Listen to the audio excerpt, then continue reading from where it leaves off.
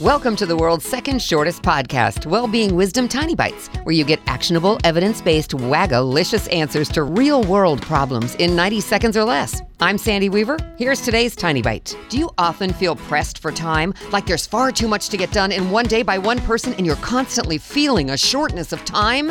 Albert Einstein is quoted as saying, "Time does not exist. We invented it. Time is what the clock says." Humans invented time based on the repetitive apparent movements of the sun, planets, and stars. The breaking of the day into 24 hours and hours into 60 minutes was done in the far distant past, beginning with the Sumerians in 3500 BCE, refined by the Egyptians in 1500 BCE, and further refined by Greek astronomers in 150 to 125 BCE. You don't need to remember the dates or who invented what, just that humans invented time as a way to measure the day, not as a way to terrorize ourselves for not achieving things within a certain time frame. When you're feeling pressed for time, remember, time is not an absolute, it's a concept.